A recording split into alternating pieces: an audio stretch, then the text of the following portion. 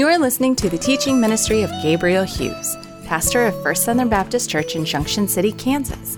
Monday, Tuesday, and Wednesday on this podcast, we feature 20 minutes of Bible study through a New Testament book.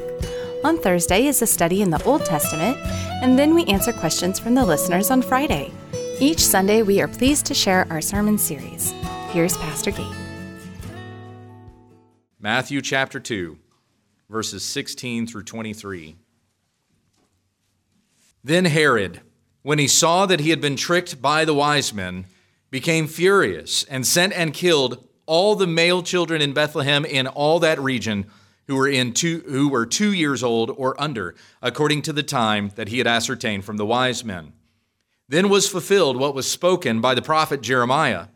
A voice was heard in Ramah, weeping and loud lamentation, Rachel weeping for her children. She refused to be comforted, because they were no more.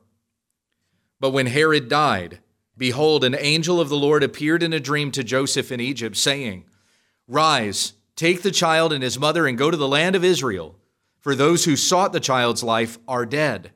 And he rose and took the child and his mother and went to the land of Israel. But when he had heard that Archelaus was reigning over Judea in place of his father Herod, he was afraid to go there, and being warned in a dream, he withdrew to the district of Galilee.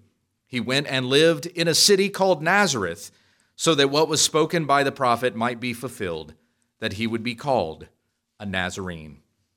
Let us pray.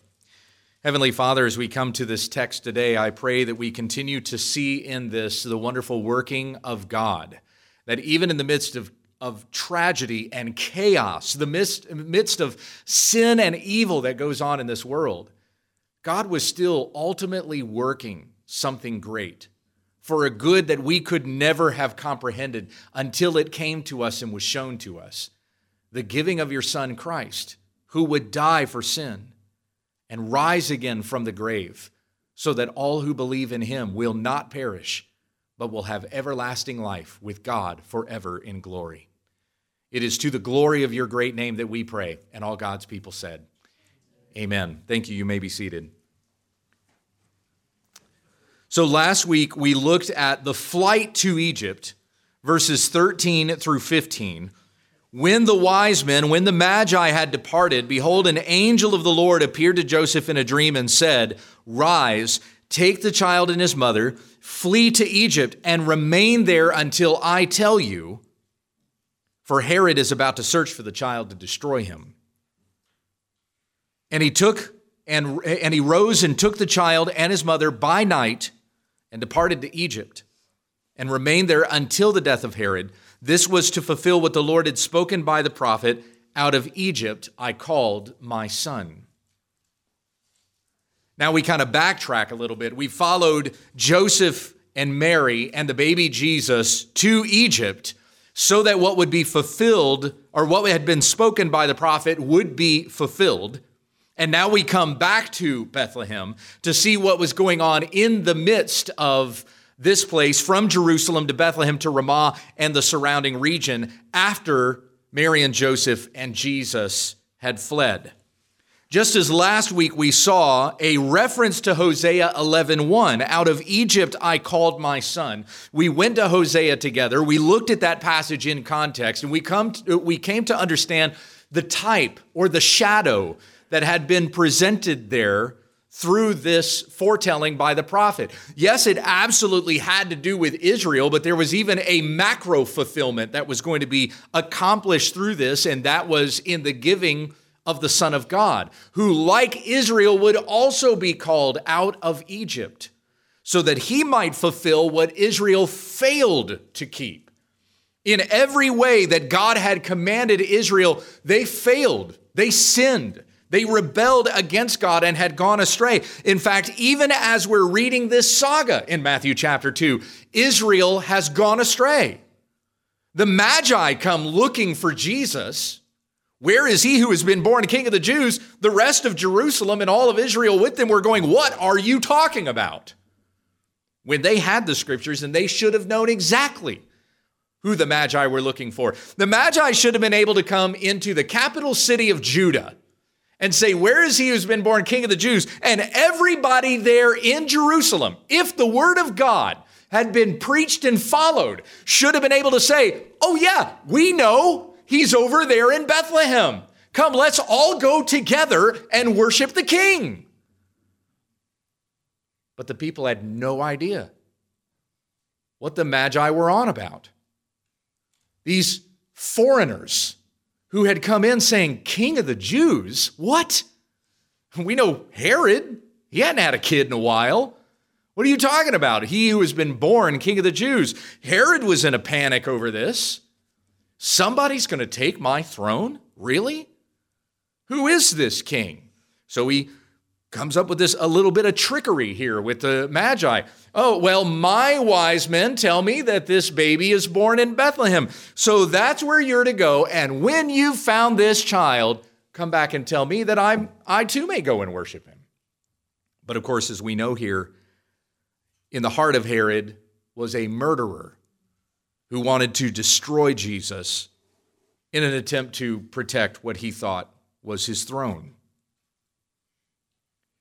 And then in verse 16, we see that Herod believed he had been tricked by the wise men. He sent the wise men on their way. They went and worshiped Jesus, presented their gifts of gold, frankincense, and myrrh. But then as it says in Matthew 2:12, they also, like Joseph, were warned in a dream not to return to Herod. So they departed to their own country by another way.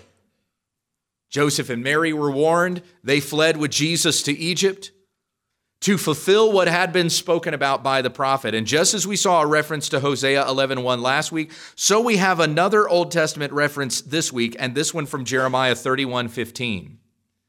And it's in fulfillment of something that was actually going to happen that was a great tragedy.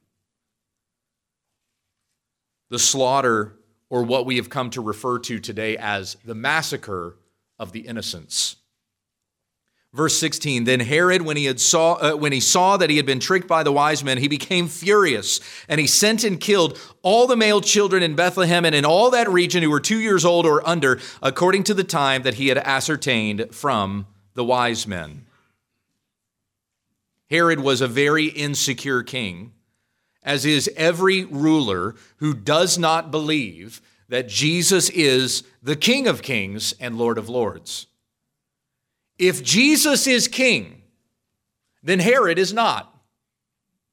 And that's what he understood when you have this band of foreigners that come in saying, where is he who's been born King of the Jews? See, Herod knew in his heart, he knew the entire time, he was not actually the bona fide King of the Jews because he was an Edomite. He wasn't even a Jew himself. And he had been positioned on that throne by the Romans.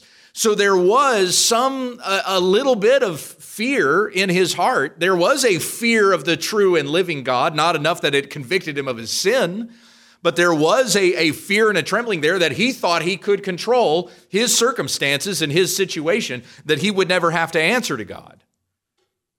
But there still was something in his heart there that gravely feared that he was going to be found out. That he really was not the authentic, the genuine King of the Jews. And if this true King of the Jews were to rise up, well, he would destroy Herod. He would destroy the house of Herod. He would undo everything that Herod had ever done. And Herod did indeed do great things.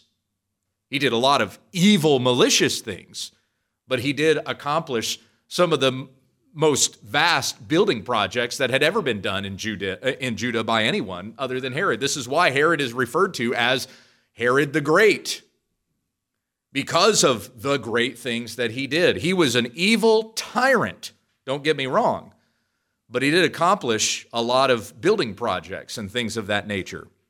And so because of his economic success, that's why Herod gets referred to as Herod the Great. But again, he was still great only from a certain standpoint. He certainly was not great in the eyes of God. And Herod himself was very small in his own heart, knowing that if someone else could be called king, then he was not king. His power and authority is limited. And it's the same reason why governments today hate Christ. The American government even has actively been at work to try to suppress any kind of mention of Christ. I love that I can walk into the city building here in Junction City and there's still a 10 Commandments out front. Part of me doesn't want to make too big a deal out of it because I even wonder how many people even know that's there. They just walk by it every day. They don't even know the 10 Commandments are there. But there would surely be someone that would rise up and remove it if too big a deal got made out of it. As I understand it, it was even before I moved here to Junction City. There was somebody that tried to do that. There was someone that had to wanted to have the 10 Commandments removed from our municipal building, but it's still there. And I love to see it every time that I walk in. I stop and look at it every time I go to pay my water and trash bill, which I do that in person and not by mail, so I can make sure it gets paid. But these wise men from a distant land, they paid homage to another king.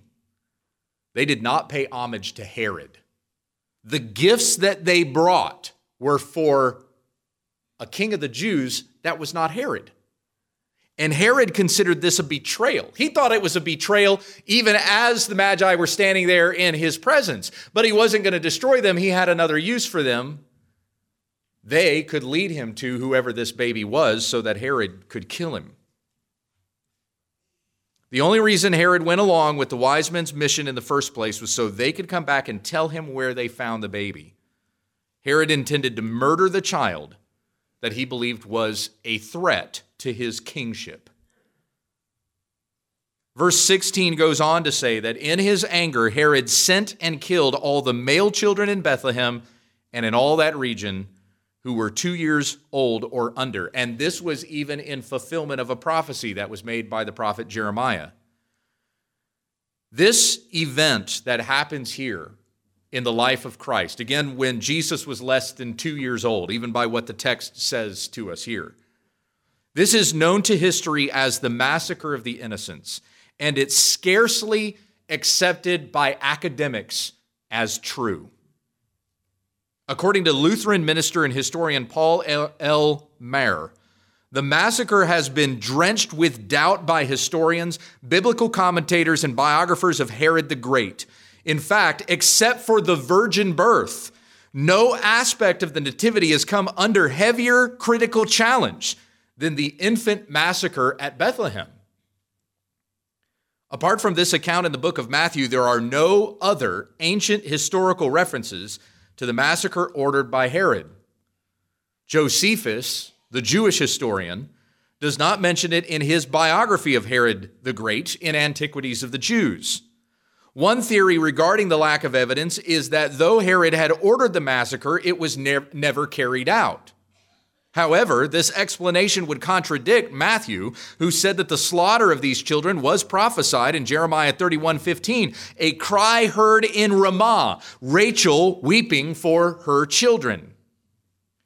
Ramah was just a few miles north of Jerusalem, as far as Bethlehem was to the south. Ramah would have been in the vicinity of Herod's order. As it says here once again, that he had this order carried out in Bethlehem and in all that region. And so Ramah would have been a part of that region. Rachel, a voice was heard in Ramah, Rachel weeping for her children. She was the favorite wife of Jacob. And Jeremiah 31:15 is a reference to her offspring. Herod had no problem killing his own people. He, as I'd mentioned to you earlier, I think I said this last week, he'd also killed a wife. He had killed his brother-in-law. He had killed 3 sons, as well as hundreds of others. This is the kind of tyrant that Herod was. The reason that we're puzzled by a lack of extra-biblical evidence for the massacre of the innocents is probably because the number of lives lost has been grossly overstated. And when I say grossly overstated, I mean really, really overstated. The Byzantine liturgical calendar records that 14,000 holy innocents were slain by Herod at Bethlehem. There would not have even been 14,000 people living in Bethlehem. In the Coptic Orthodox Church, the doxology for the 144,000. That's the name of the hymn in the Coptic Orthodox Church. It's the doxology for the 144,000. I've listened to it. I don't understand it, but that is the name of the hymn. It is sung to remember 144,000 children who were killed by Herod. 144,000 is a crazy high number. That would have been about a quarter of the population of Jerusalem at that time. Several Renaissance artists have illustrated the massacre of the innocents, like Dutch painters Cornelius van Haarlem and Peter Bruegel. Haarlem's scene is a depiction of a mass execution outside of a city with hundreds of lives lost, while Bruegel's version of the event happened in the middle of a town square with a band of foot soldiers carrying large spears. Italian painter Tintoretto also portrayed a public slaughter that looks like it happened in the streets of Jerusalem. Outside of the scriptures, the number of dead children and the size of the military campaign is believed to be so great that the story has become unbelievable. In reality, the number of lives lost was probably about 20. So by comparison, you see just how large the estimates are versus what the reality of the situation would have been. About 20 children, a few in Bethlehem, and then another dozen or so in surrounding towns. Now that's still a massacre.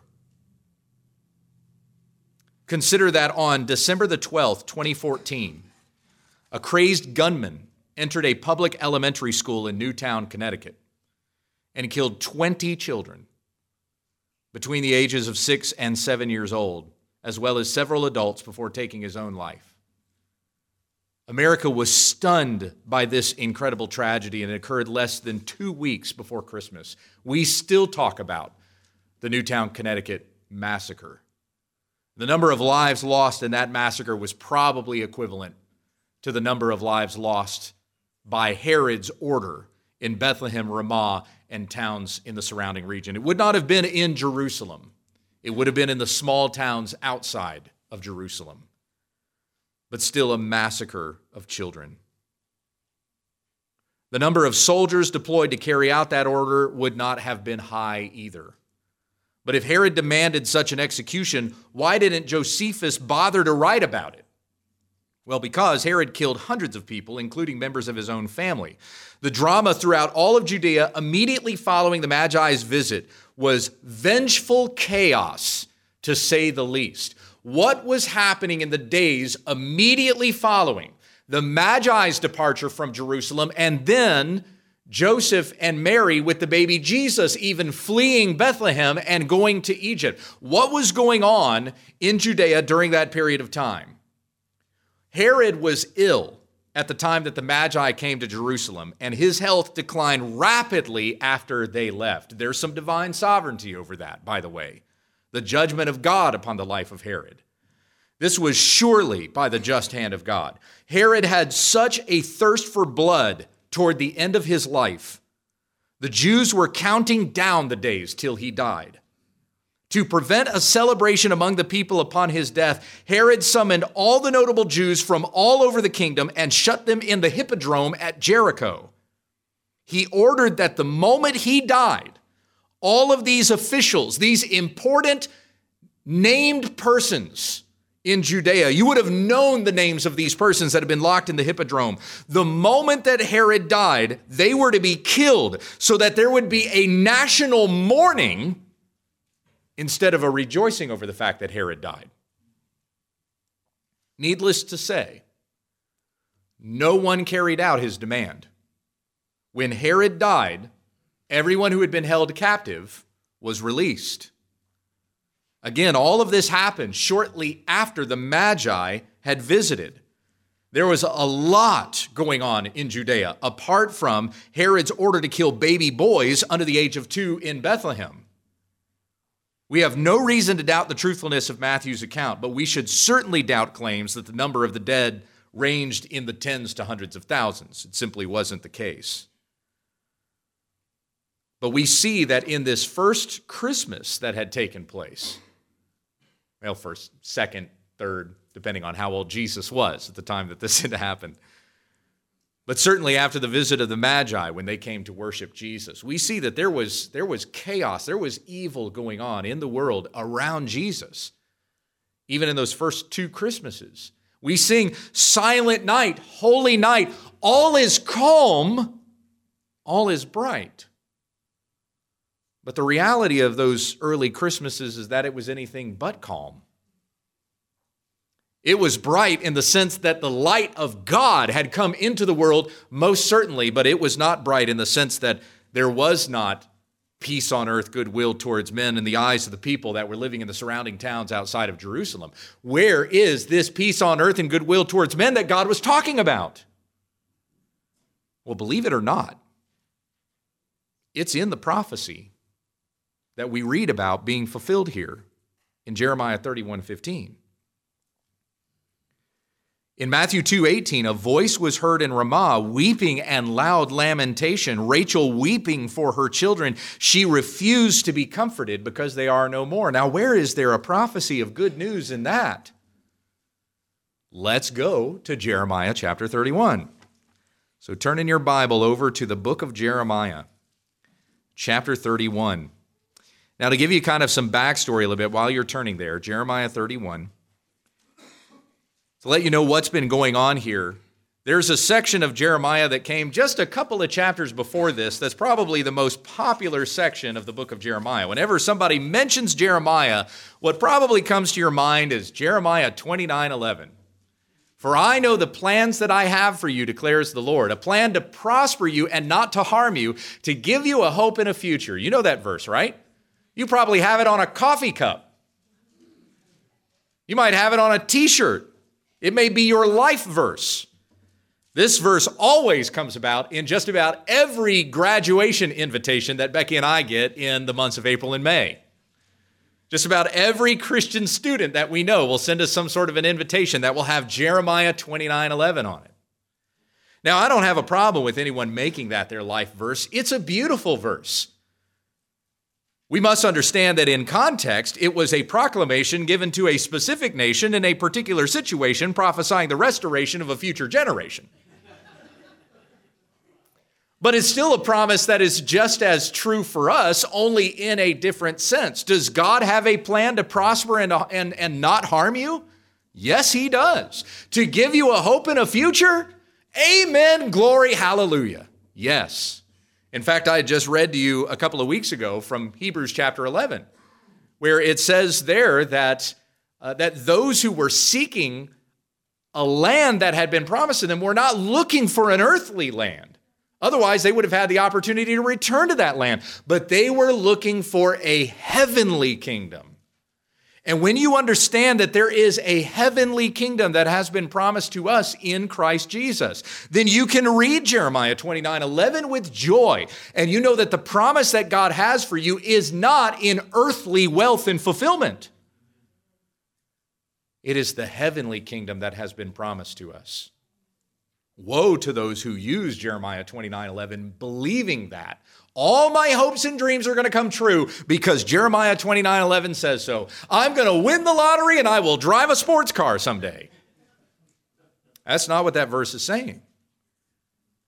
And if that's what they think it is saying, then they've created a God in their own imaginations, and they're going to find themselves woefully disappointed in this earthly made-up faith that they have conjured.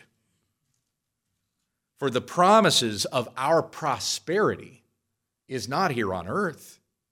Does God promise us prosperity? Yes, he does.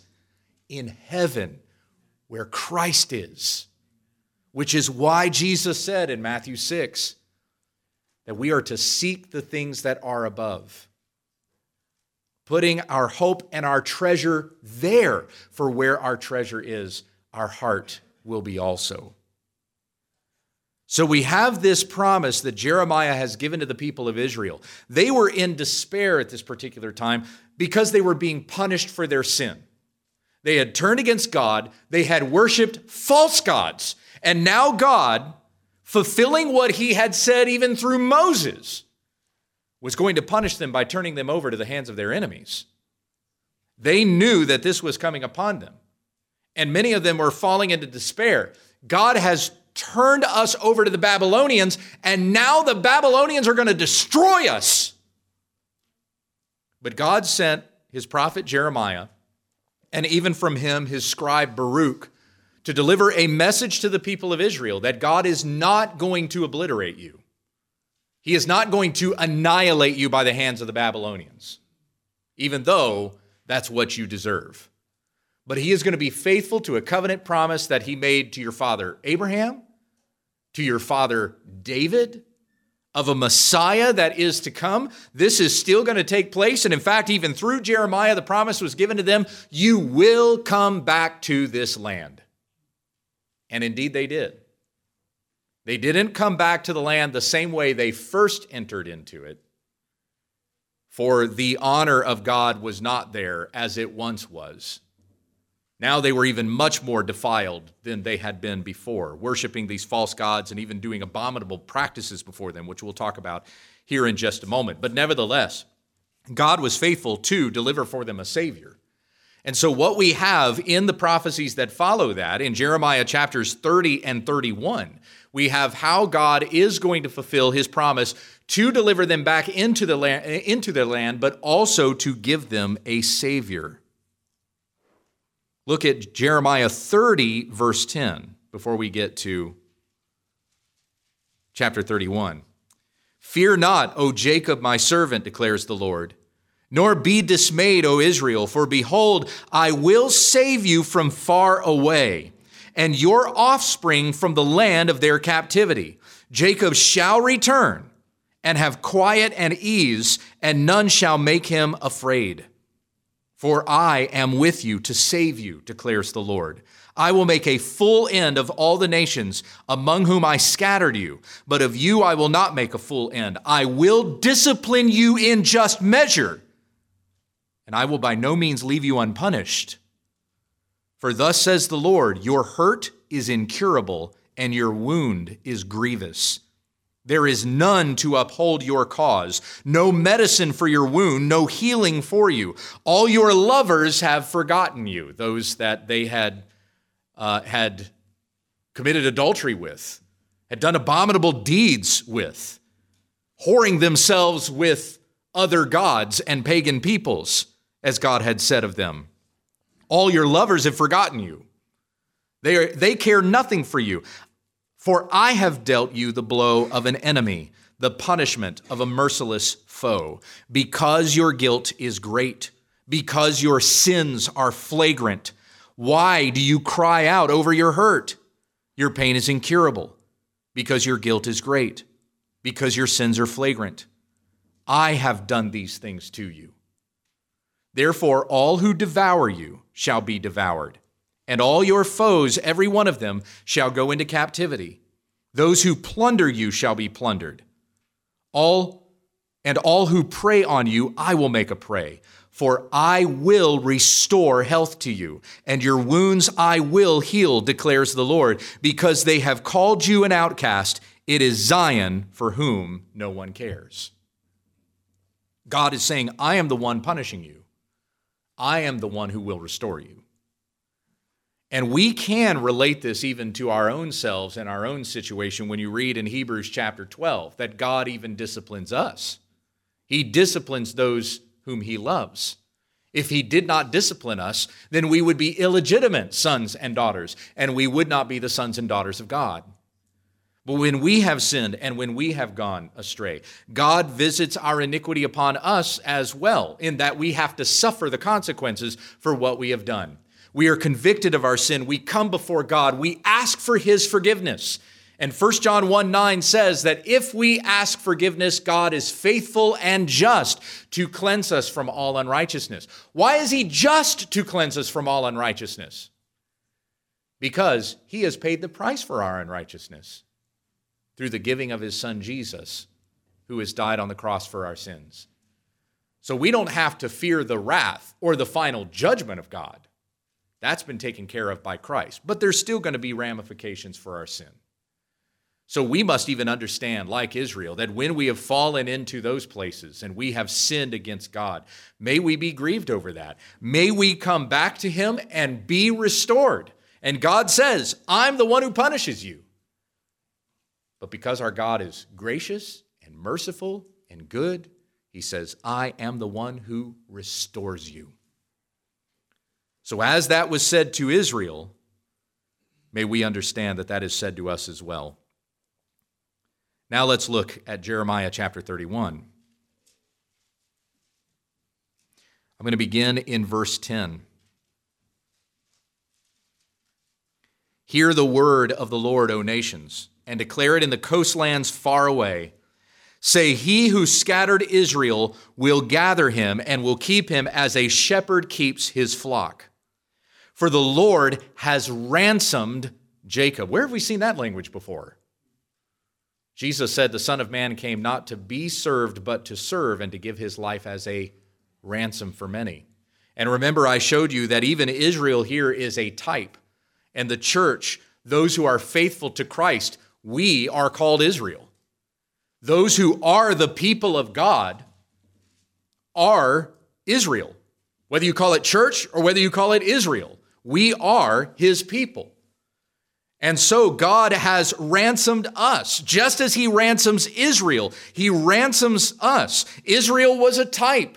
We are not of an ethnicity. We are not descendants in the bloodline of Abraham, but we have become recipients of promises that are given by the blood of Christ, so that all who are in Christ Jesus are adopted his family. We are his children, just as God referred to Israel as son, as we saw in the book of Hosea last week.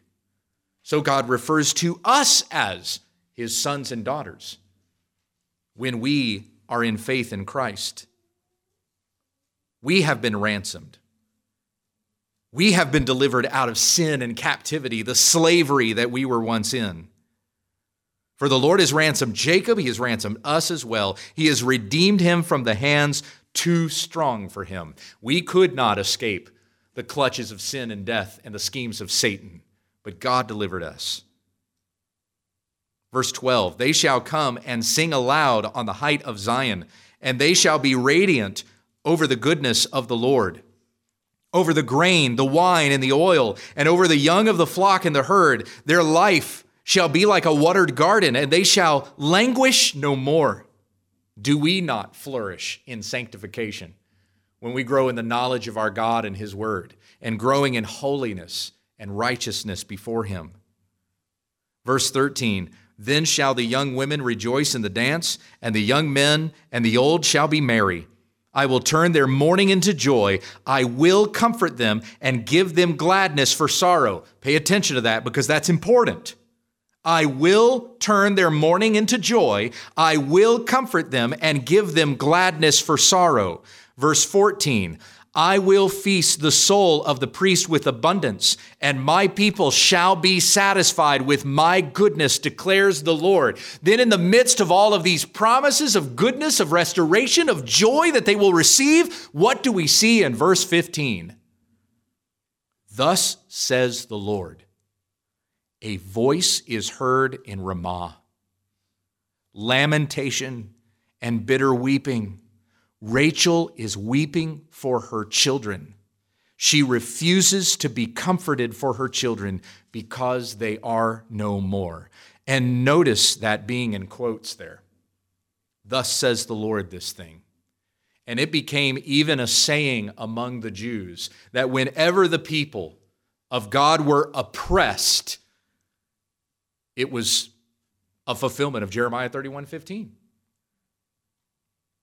Lamentation and bitter weeping, Rachel is weeping for her children. And here this was happening at the time of the birth of Christ, an announcement gave by the angels that he was going to be the Savior, and there was going to be peace on earth, goodwill towards men. And yet what was taking place? Herod, the king who was over the Jews at that time, afflicts his very people with oppression, fulfilling what had even been said through the prophet Jeremiah. Rachel is weeping for her children. She refuses to be comforted because they are no more. But then look at verse 16. Thus says the Lord, keep your face from weeping and your eyes from tears, For there is a reward for your work, declares the Lord. And they shall come back from the land of the enemy. There is hope for your future. Jeremiah 29:11. And your children shall come back to their own country. What was about to happen?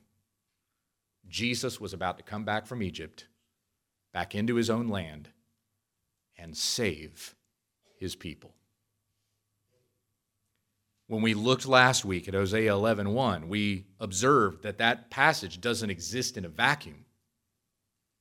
Matthew was not just grabbing some random Old Testament passage and just sticking it in there to say, look, see how this is fulfilled. When we were examining Hosea in a broader context, we saw multiple statements there to a promise of a Messiah who was to come. So it wasn't meant, Matthew's reference wasn't just to isolate that one passage out of Hosea, but that we would go back to the whole book of Hosea and see what had been promised and was being fulfilled in Christ. Likewise, when we have this statement that's made here regarding Jeremiah, we don't just look at Jeremiah 31:15 in a vacuum, but we go back to Jeremiah and we read and we see there's a lot going on here. There's a lot of tragedy. And yet there is a wonderful, abundant promise from God to deliver us from that tragedy. We will experience evil in our world today. And some of that evil comes upon us because it's a judgment. God was using even Herod to judge Israel at that time because of their unbelief. And we read about their unbelief in Matthew chapter 2. This is all setting the stage for John the Baptist who's going to come, which we'll read about in a couple of weeks in Matthew chapter 3, who then stands before Israel and says, make way, the king is coming. So you have to prepare yourselves. And how do you prepare yourself for the coming of the king? Well, first of all, you need to take a bath. And so John the Baptist begins his ministry of baptism, a practice we didn't see going on in Israel at that time. Actually, it was something that Gentiles did. When a Gentile wanted to become a Jew, they had to take a bath. And now John the Baptist is telling all of Israel, well, you're all this bad, so you all need to take a bath because your king is coming. And you need to be prepared to stand in the presence of the Lord Most High.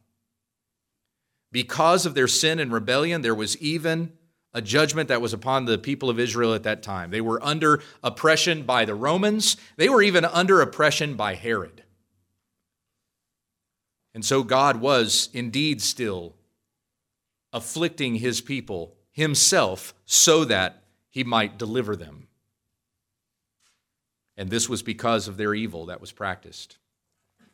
My friends, we have an evil that is going on around us, and we could narrow this down to all different kinds of things, but in context with what we're even reading about here in Matthew 2, and given the anniversary that's coming up in just a couple of weeks. I mean to narrow this down specifically to the sin of abortion that's going on in our nation. The killing of children, of unborn infants, by the number of 3,000 per day. Just 1 week ago, the Golden Globes were held. You look like a people who really appreciates and enjoys the Golden Globe Awards. In case you had not watched, there was a woman who received a Golden Globe. Her name was Michelle Williams. I really was not very familiar with this actress. I think I had seen her. When I saw her face, I recognized her. I may have seen her in one movie. But I would not have even known who she was if it wasn't for this speech that she gave, in which she stood at the podium receiving her Golden Globe and said, "You are giving me this award, acknowledging every choice that I've made in my life." So it's as though she's preemptively saying, as she's standing there at the podium, you're rewarding me for every decision that I've made, including a decision to abort my unborn child, which she said that from the podium. Not in exactly those words, but rather what she said was, I wouldn't have been able to do this without employing a woman's right to choose. In other words, she's saying, I aborted children in order to receive this trophy today. And she thanked God for it. Now, I've long since said that Hollywood is a place of paganism and idol worship. There are people that will mock you for saying something like that. Oh, that's absurd. See, that was something that a primitive people did ancient, long time ago. They worshiped their gold statues and sacrificed their children. We don't do that today. But here you had a woman standing at a podium literally saying, I sacrificed my child for this little gold statue. Adam Ford, who runs a news site called Discern, reported at the end of 2019 that 42.4 million deaths had been perpetrated by abortion in the world for the year. That's more than twice the number of all worldwide deaths caused by cancer, smoking, alcohol, traffic accidents, malaria, and HIV/AIDS combined.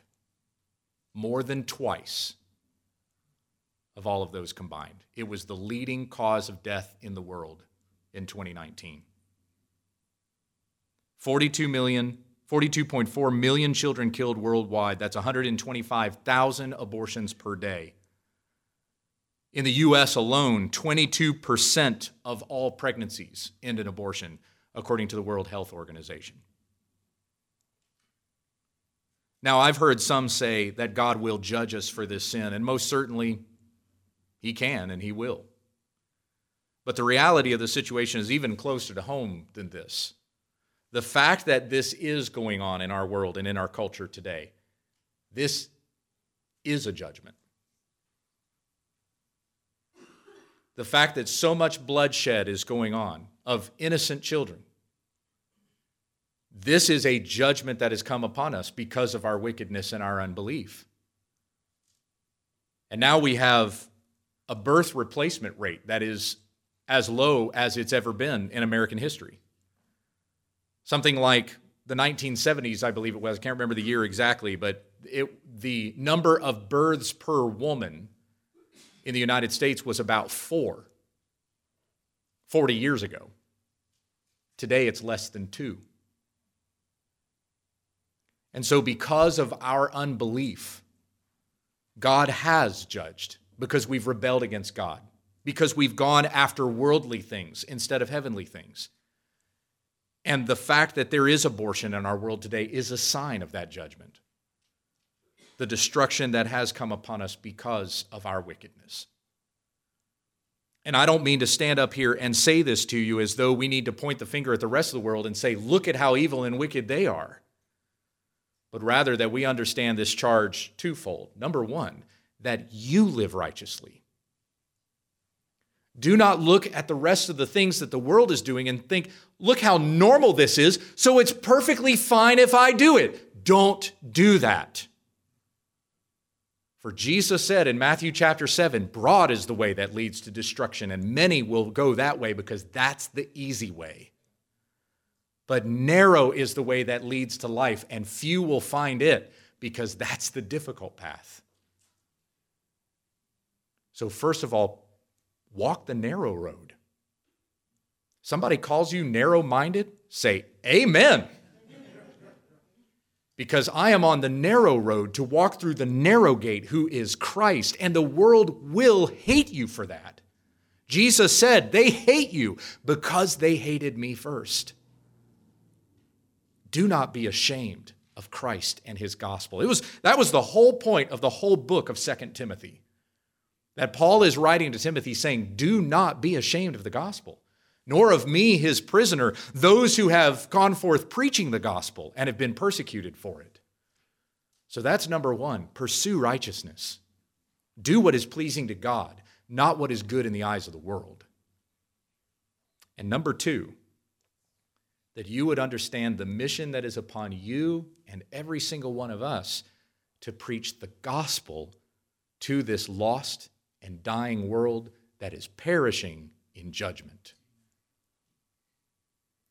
Abortion is a horrible sin. It's murder, and make no mistake. And we as a church take a position on that abortion is murder. But we worship a good God who forgives murderers. If a woman is ever going to come to terms with this thing that she has done, she has to know Christ, who will forgive her of this sin. And I've prayed for Michelle Williams. she thought that when she delivered this speech, that it was going to become some sort of a mantra for women everywhere, especially in Hollywood, because that's really who she was talking to. She thought it was going to be some sort of cry of victory among women. It was going to be some sort of feminist victory march. What she did not know is that this speech would actually mark her as the woman who stood at a podium and thanked God for abortion so I could win this gold statue. It's not even being said that of her among conservatives. I've heard liberal people say that of her. That was not the effect of that speech that she was hoping it would have. But I hope in the midst of that and realizing the kind of reaction that people are having to the words that she said, I hope it convicts her heart. And she is open to realize what sort of darkness she's done, especially in the eyes of a holy God. And that she has sinned and she needs a Savior. And that Savior is Christ. And someone would stand up and would give her the gospel of Christ, that she would be forgiven this sin and so be saved.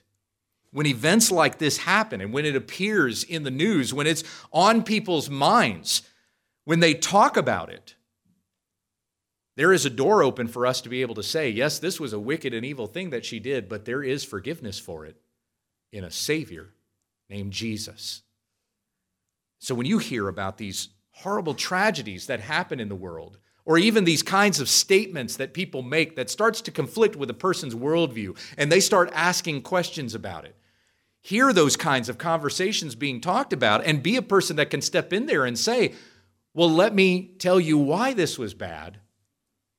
She destroyed one who was made in the image of God. That's why abortion is so bad. It destroys image bearers of God. But then also say to the person, but there is forgiveness for it. And it's found in only one place. It's found in Christ. There is a judgment that will come against these evils in the world.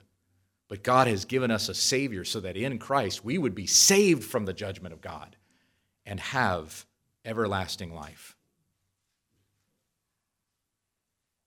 There was a promise of deliverance here. Though there was weeping and loud lamentation, yet God was even working through this tragedy that happened in Judea to bring about the Savior who would die for the sins of his people. And may we not despair when we experience tragedy in this world. We know it happens because we live in a fallen world. It's part of the curse. May it turn us to the Savior, and may we know how to direct other people to that Savior as well. Amen. Let us stand together and sing one more time. Holy, holy, holy, Lord God Almighty.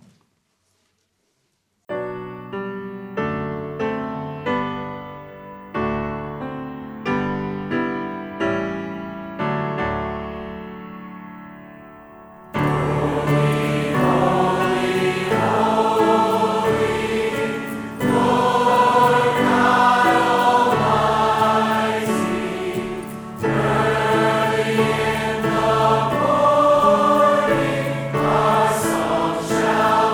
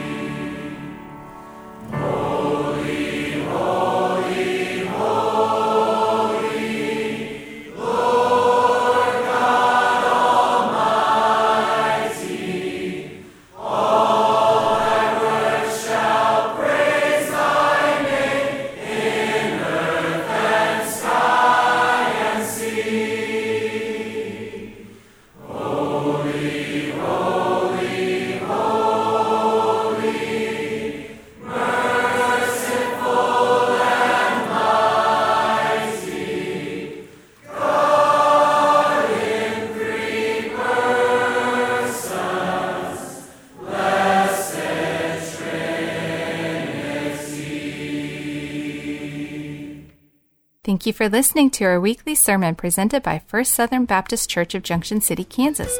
For more information about our church, visit fsbcjc.org.